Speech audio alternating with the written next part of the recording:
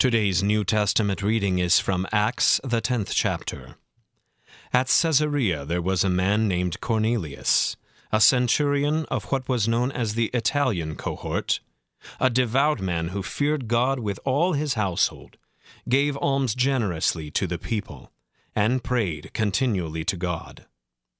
About the 9th hour of the day he saw clearly in a vision an angel of God come in and say to him, "Cornelius."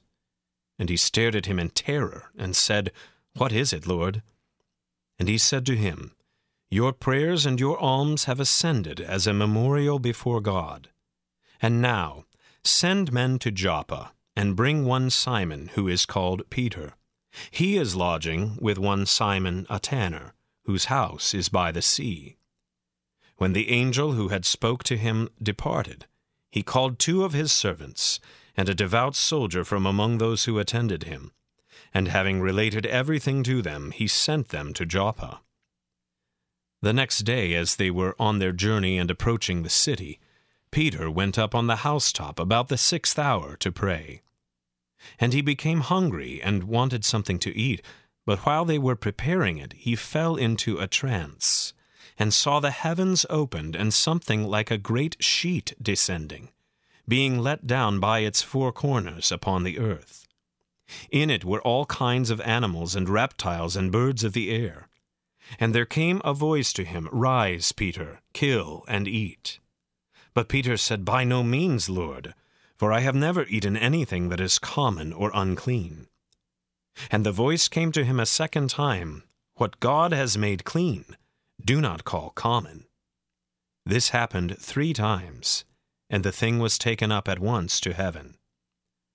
Now while Peter was inwardly perplexed as to what the vision that he had seen might mean, behold, the men who were sent by Cornelius, having made inquiry for Simon's house, stood at the gate. This is the word of the Lord.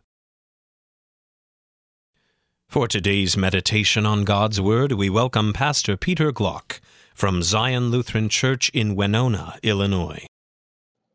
My dear friends in Christ, grace be to you and peace from God our Father and from our Lord and Savior Jesus Christ. Amen. Cornelius was a good man. He was the type of person that probably most of us know, or at least would like to know. An upright citizen, respected by all who knew him, he was a centurion, a Roman army officer who was in charge of 100 men of the Italian cohort stationed in Caesarea along the Mediterranean seacoast. He was described by St. Luke as being a devout man and God-fearing. These terms indicate a man who was interested in Judaism, one who was a great admirer of that religion, but was not yet a full convert. He even prayed regularly at the Jewish hours of prayer and gave alms to the poor. How could anyone not like Cornelius and respect him? He was every mother's dream for a son-in-law. But there was something missing in his life. Cornelius needed a savior, and he didn't even know it. Even though he had a very good reputation, and despite the fact that many people held him in high esteem, he was a sinner in need of salvation, and he did not know Jesus, the Savior of the world. He was one of those of whom St. Paul wrote in his letter to the Romans, the 5th chapter. One will scarcely die for a righteous person, though perhaps even for a good person one would dare even to die. Cornelius was one of those good people. One day, as Cornelius was praying, God sent an angel to appear to him. The angel told Cornelius to send for Peter, who at that time was staying in Joppa. Cornelius did exactly as God had told him to do. Cornelius had no idea that he needed more than what he already had. To be well respected not only by his peers but by the people he served, who at times could be extremely troublesome, Cornelius thought that he had it all. but he did not. Sometimes we get to be too much like Cornelius. We work so hard at being good. We are pious and faithful, well liked by our peers, co-workers, and family. And sometimes the devil exploits our faith and our piety and causes us to depend on them and take pride in them, appealing to them as our justification before God. But we too need more. We need Jesus, and we need him constantly and the forgiveness that he offers. We dare never think that we can coast through our spiritual lives. We cannot say to ourselves when life gets so busy, I don't need to attend church every Sunday. Missing once wouldn't hurt.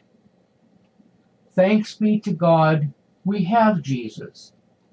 While we were yet sinners, Paul says, Christ died for us, taking upon himself the punishment for our sins and the condemnation which should have been ours. Then he rose in glory from the dead and claimed us as his own through the waters of holy baptism, just as he did with Cornelius. He comes to us in his word and sacraments. Every time we are tempted to take pride in our standing before God as forgiven sinners, we can remember it is not our faith, it is God's faith, created and sustained in us by the Holy Spirit, through whom we have everything we need, everything we could ever want. In our Lord Jesus Christ, we have the forgiveness of sins and peace with God, which we all need. We truly do have it all. In the name of the Father, and of the Son, and of the Holy Spirit. Amen.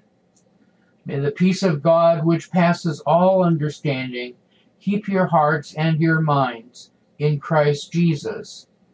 Amen.